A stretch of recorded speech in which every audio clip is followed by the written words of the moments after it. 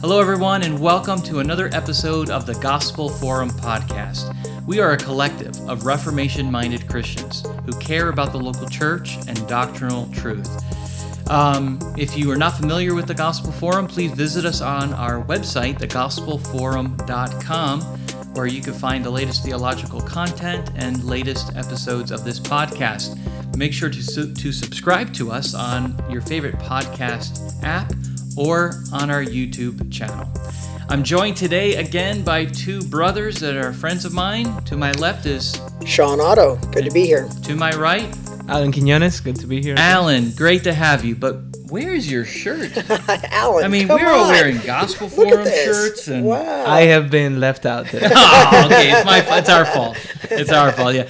Alan is this is his second episode, and we have to get him a shirt, and we will do that for sure. But well, welcome, brother. Your Thanks. shirt is very nice. Thank anyway. you look very Best good. I could do. Yeah. But 2 weeks ago, you wore that same shirt. That's right. I'm still wearing the same washed clothes. it before. Yeah, exactly. That's because we record 2 episodes in one day. This is the second episode of the day. Anyway, well, we are recording 2 episodes a month, so usually in the beginning and end of the month. So you're going to be listening to this near the end of June. So anyway, well, let's get right to the heart of the matter, friends. And today we're going to be talking about the subject of faith and politics. Usually those 2 topics cause a lot of turmoil in family life and friendships, and sometimes they're wanting to be divided and separate, and they cause a lot of division. And so really what we're going to be talking about today is how do these 2, faith and politics intersect in the Christian life? Is there a separation? Should there be a separation? When is idolatry present and manifesting itself in this way? And I think there's just a lot of talk about this lately. There's some Christians who think other Christians are too political and say they need to dial it down a little bit and just worry about the gospel. There's other Christians that are saying, we are worried about the gospel, but you guys aren't too concerned about what's going on in the world and speaking about righteousness in the face of all this heresy and untruth. And so there's a way to live that God has called us to live that we could live appropriately. So let's just flesh this out, guys. What are your opening comments on this on this topic? Yeah, just to start with, I think that we need to take a step back and look at the philosophical underpinnings of even the discussion of whether faith and politics should be mingled with one another. We can trace all of this back to Kantian philosophy. Immanuel Kant made a distinction between everything that is religion, the what we can know, and then what is unknown that is related to God. And so there's this big chasm, according to his worldview, that precludes one from the other. Your political life is here. Your life of your religious life is over here. They're completely separate. And so at this point now, down the stream in 21st century, we're still speaking of faith and politics. So that is not how things have ever been seen before. Right. So what he's saying is there's seeming this division of sacred and secular that some people have. And this is my sacred life, and that's the secular life, and the 2 are distinct. Is that true, Sean? Yeah, well, I think sometimes we think of politics, especially in America, we think of Republicans and Democrats. But when you think about politics and what that means, politics has a leader, and it has a set of laws, right? And so in the same way, all religion is political. We also have a leader. We have a king. His name is Jesus. Right. And we have a set of laws. It's lived from the scriptures, right? So all religion is political in that sense, if you think about political. And we can also say all politics is religious, meaning every political system has a God. Okay, so in our use of this word. We have a God. It's a big G God. It's Yahweh, and of course the Trinity. We have a God.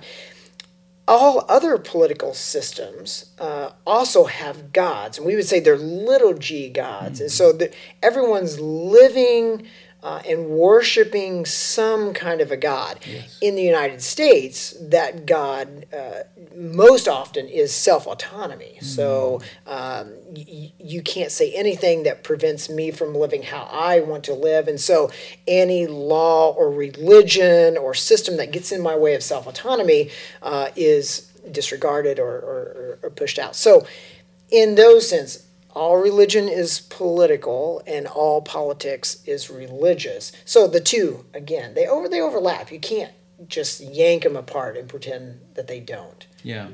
And really what we're talking about is having a worldview. And this is a way you see the world and you see issues and life.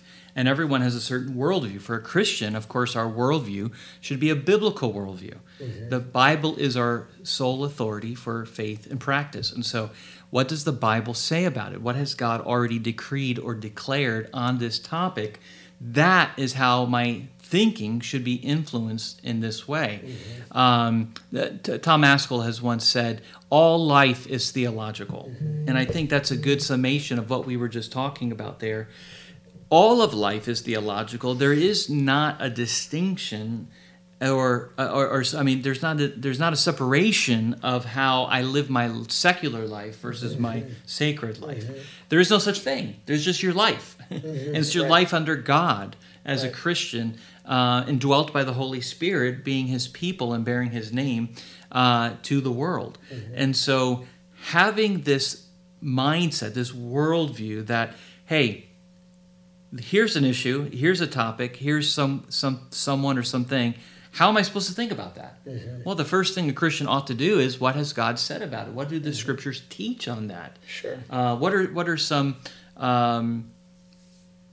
points underneath there that might reference something here that should influence where I come to a final decision on that topic? Mm-hmm. And I think that's where we get a lot of trouble. Mm-hmm. Is you have some Christians that say, I want to separate the two because being political, you don't get to share the gospel too much, and I don't care about the drama, so I'm just staying out of that. Mm-hmm.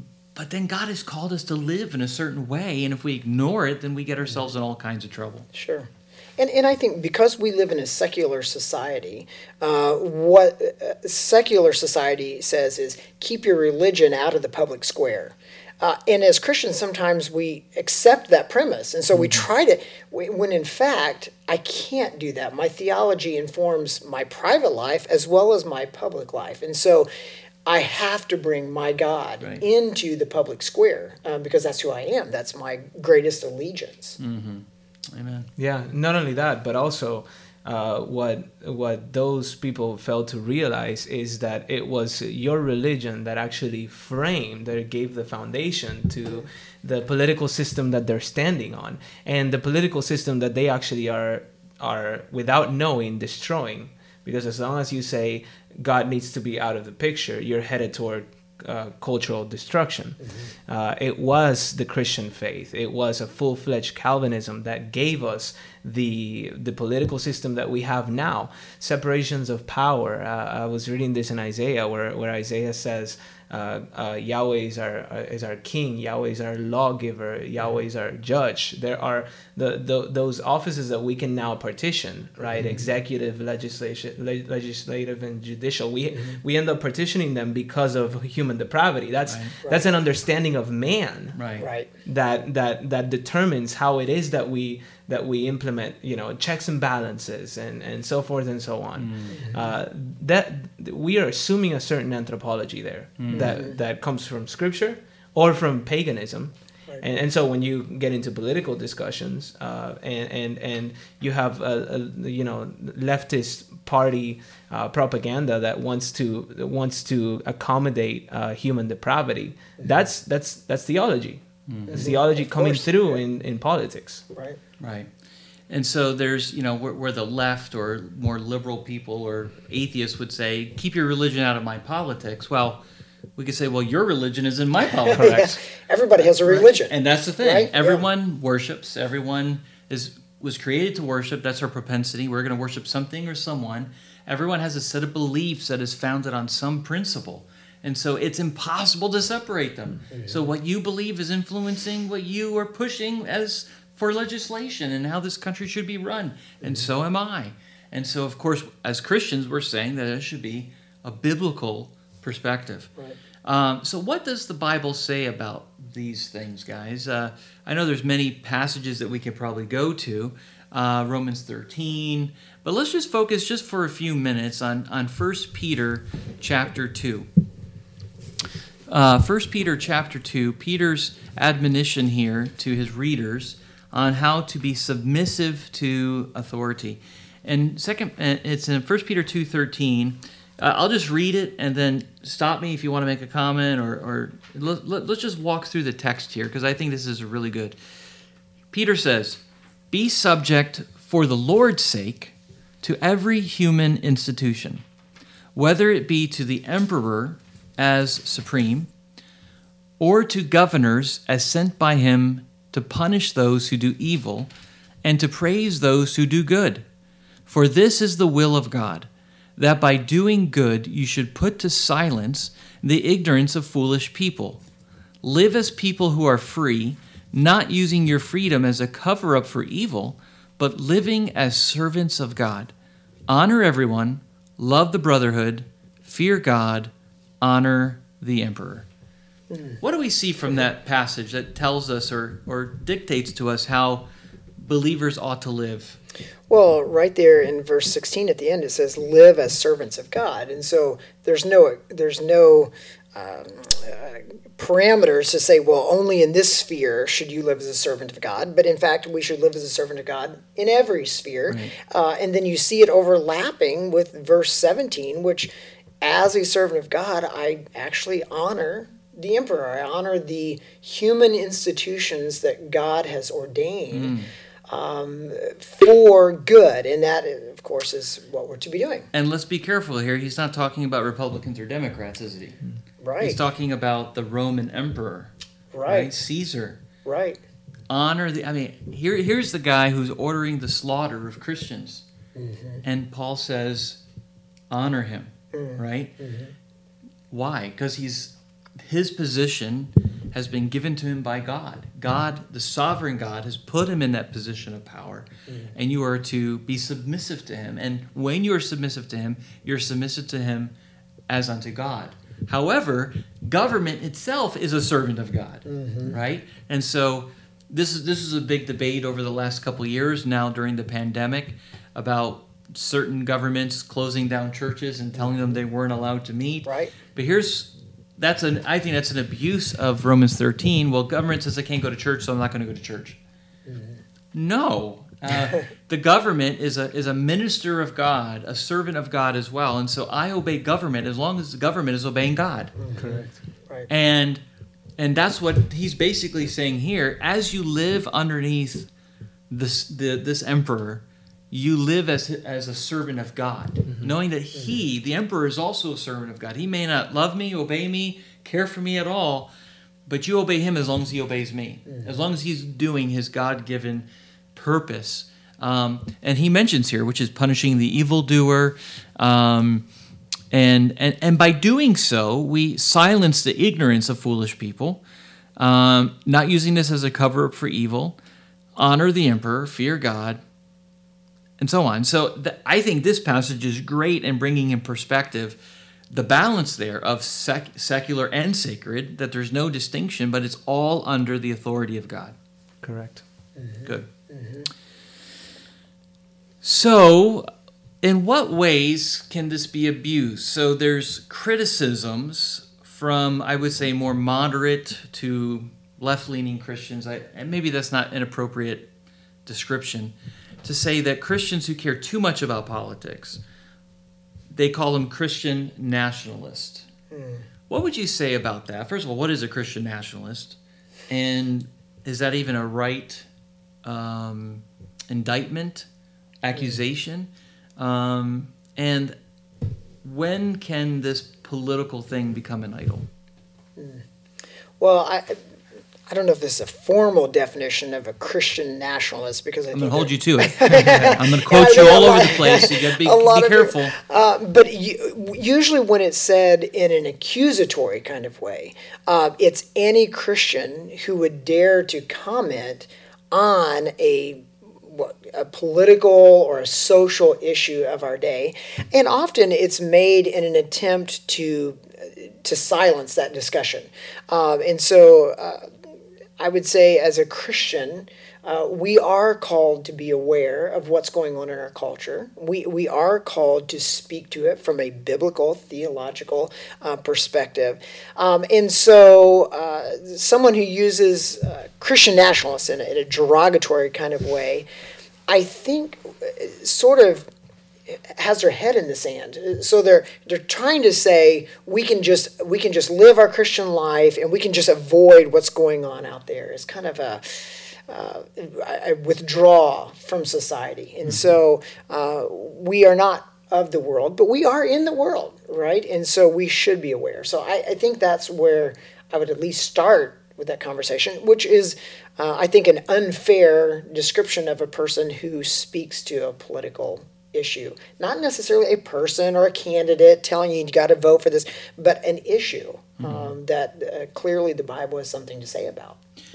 Yeah, I think sometimes this accusation gets thrown out because, you know, Christians, or at least conservative evangelical Christians, for the most part, vote Republican. Mm-hmm. And so they back the Republican candidate, even though the Republican candidate is extremely flawed. Mm-hmm. You know, we've seen this recently, too, in our recent history, where Donald Trump, of course, was not the most moral person, saying some things that were kind of cringeworthy of what we didn't want to hear as Christians.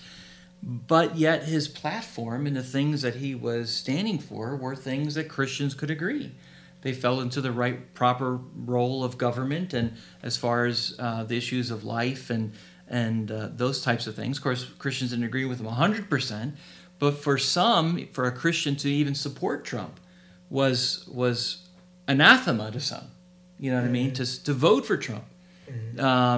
And so you're just behind this to be a Christian. I don't understand that. Yeah. You know what I mean? It's and some would rather not vote at all.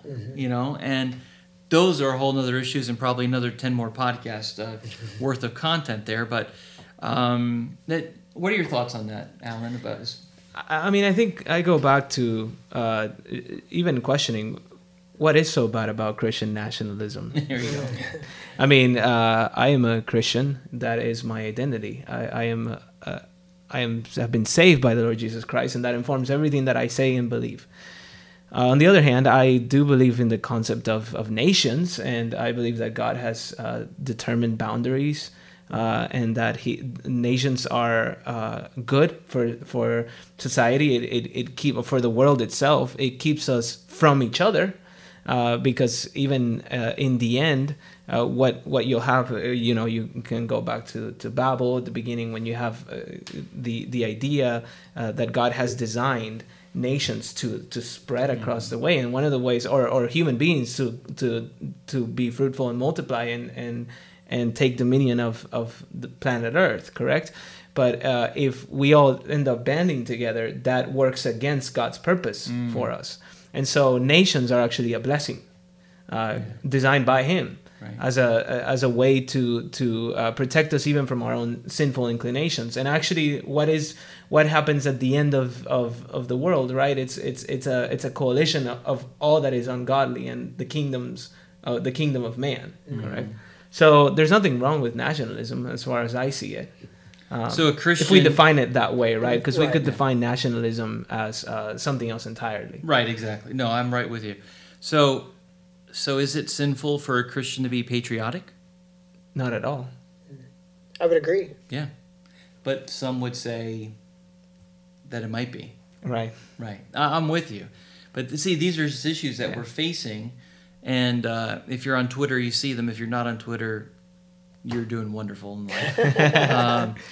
But although you can be patriotic about Ukraine right now, that's right. culturally right allowed, and that is so odd because some of evangelicals that are crying against so-called Christian nationalism are celebrating the Ukrainian nationalism Right. of the fighters there, and it seems like such a contradiction. Right. Say, why is that okay, but it's not okay here? I mean, I think when we talk about being patriotic, whether that's the United States or, we're not saying everything that our government does is godly, is right. But it's a sense of I'm I'm a citizen in an earthly sense of this place, and so I want to support it, and I want to pray for this country. I want to pray for its leaders. I want to do what I can to better this society, which I think is what you're talking about too. That nations were designed for human flourishing. So how do I participate in that process? And so I'm very thankful to live in a country where you're allowed to, at least for now, openly practice our faith. But I also recognize there are Christians around the world that are also patriotic in that sense. And so it's good. Can it become idolatrous? And I think maybe that's where some of the issues start to come in.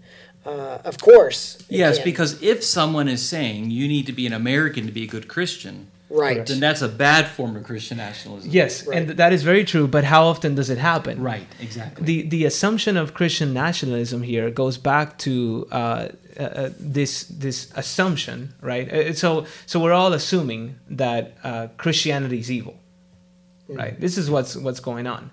And somehow, if I allow a Christian who practices his faith into office, then that person is, and this is where it leads to, this person is going to restrict my ability to sin. Mm-hmm. Because people will go as far as the law will allow them in sin. Mm-hmm. That is illustrated in the issue of abortion. How many children have been murdered since Roe v. Wade?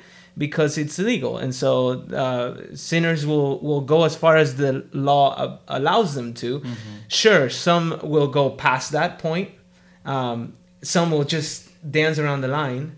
But for the majority, what they want is for the government to approve their wicked behavior. Mm-hmm. That's why the stress on homosexual marriage, mm-hmm. on transgender laws. It's always a push toward turning law in favor of evil and wickedness, and against everything that God commands. Right becomes wrong, and wrong becomes right. Yeah. In His Great Commission, when Jesus told us to go make disciples, He did so in the authority, with the statement saying that all authority in heaven and on earth has been given to me. Mm-hmm. The new heavens and new earth, Peter describes, is a place where righteousness dwells, mm-hmm. right? And so, I mean, I guess we could approach this one of two ways. We could say, well, one day it's all going to be good, right? So I shouldn't have to fight for anything now, right? Mm-hmm. So let this world just, destroy itself, and I don't need to care about anything because one day God's going to make it all right. But Peter says, live as servants of God. Mm-hmm. So I think a part of our faith, and part of the way we should live as servants of God, knowing that Christ has all authority over every realm on this earth, is that we should fight for righteousness in every corner we see it. Right? Mm-hmm. This is not unloving.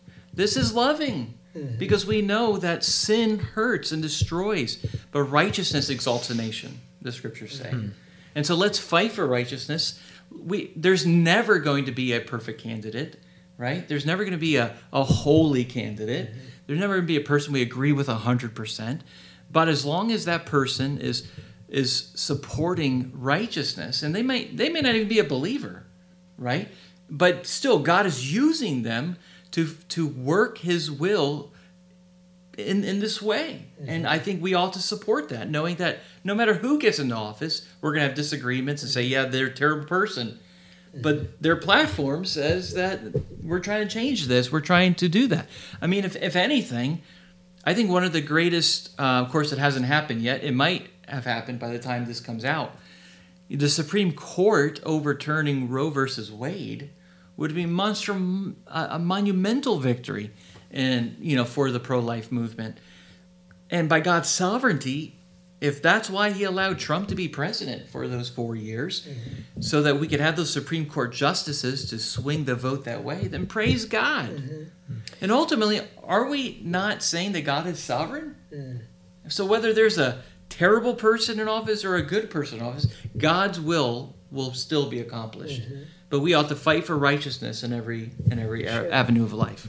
And I think one of the things that we need to think about when we think about this thing of politics is where does a Christian's influence have the most effect? And so often when we think about politics, we're thinking about national platforms. And so we have the ability to vote, but maybe not have much influence beyond that. As Christians, our commission, as you mentioned, is to make disciples, which should immediately join what? They should join the local church. And so in our local church, we should see this atmosphere of righteousness and holy living. And so we often talk about politics out there, but even inside the church, if we say, hey, we are for family values, that's what we're for. Okay, well, what does that look like? Well, it looks like husbands loving your wives. It looks like wives respecting your husbands. It looks like training up our children to honor and respect authority. If we say, we're against abortion, and we are, well, what does it look like in our church? Well, it looks like we're supporting this single mother or orphans. Like, our churches become embassies, if you think about them in that way, embassies that shine this theological truth that we have to offer, and it begins to change our community, which then begins to change our region, and ultimately, hopefully, even our nation.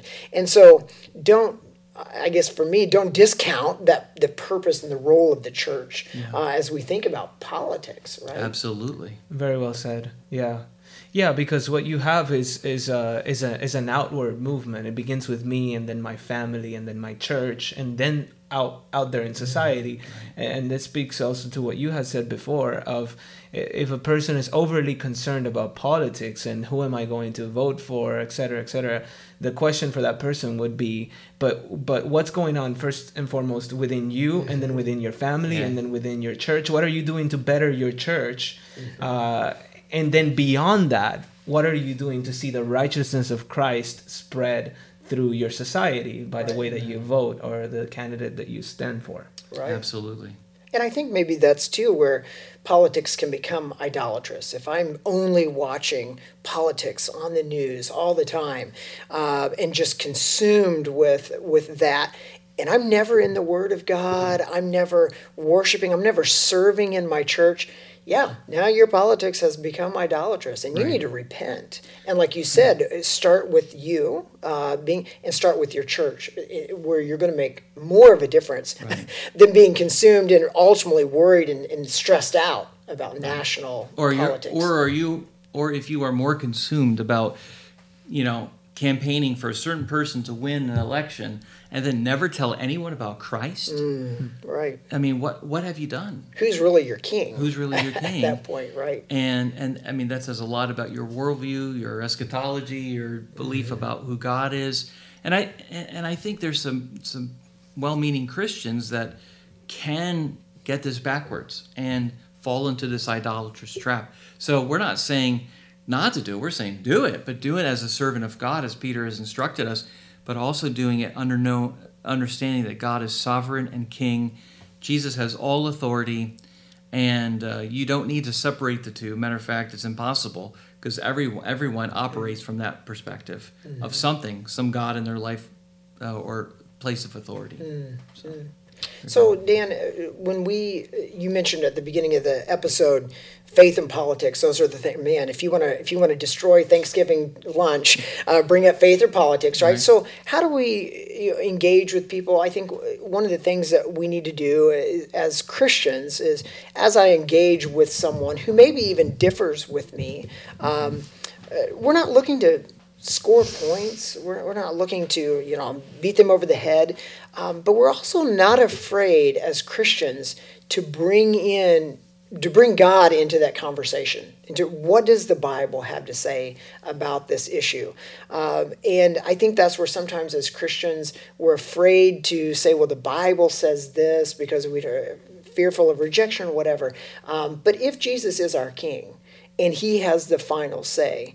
Then in a gracious, winsome kind of way, we're willing to engage with people who differ from us and bring in our theological worldview into that situation. Yeah, I just think we can't be afraid to speak truth. Right. I think, we're always going to fear something. A fear always drives us, whether we talk about this or don't talk about that.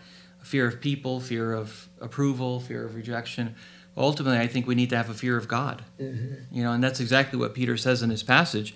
Honor everyone, right? So I think we need to be respectful in our conversations.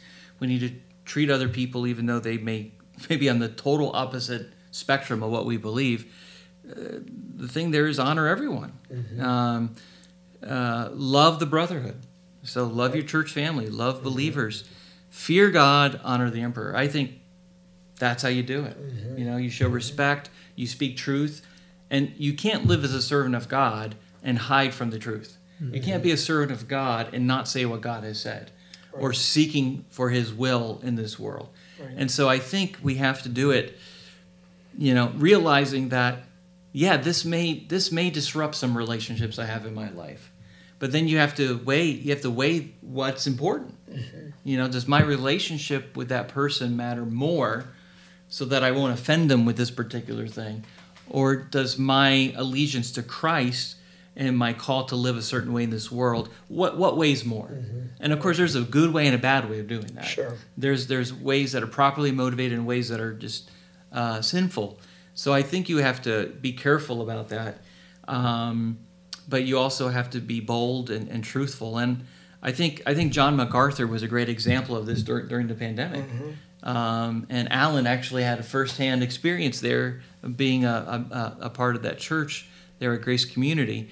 And he saw firsthand how that looked like. Do you want to share briefly about maybe what you saw there as literally governments and church was colliding there in Sun Valley, California, with John MacArthur center stage? Yeah, I would just have to say that it was one of the most exciting times of my life, and as I know, as John MacArthur himself has said, one of the most exciting times of the church itself, because what we were seeing at that time was a show of the fact that the kingdom of God is not dependent in any way upon the kingdoms of men. Wow, amen. And God, we're on the winning side, no doubt about that. And whether we suffer persecution or whether in that case there was victory on the political end, that is God's choice, and we serve him willfully, and we see him do what he wants to do. But yeah, in on that occasion, it was exciting to see how a church that had been faithful and had treated their governing authorities very well. Grace Community Church is very respectful of the police community in the LA area, so that when push came to shove and officers were asked to arrest pastors there, the LAPD was unwilling to carry out those orders, right? Praise God. Because the church had shown a willingness to obey these passages over the honoring the authority, right? Serving the Lord by being deferential to the police, supporting them in their work, praying for them. Yeah. And so when it came down to wicked government officials wanting police officers to carry out wicked assault on pastors, then no, that's not going to happen. Right.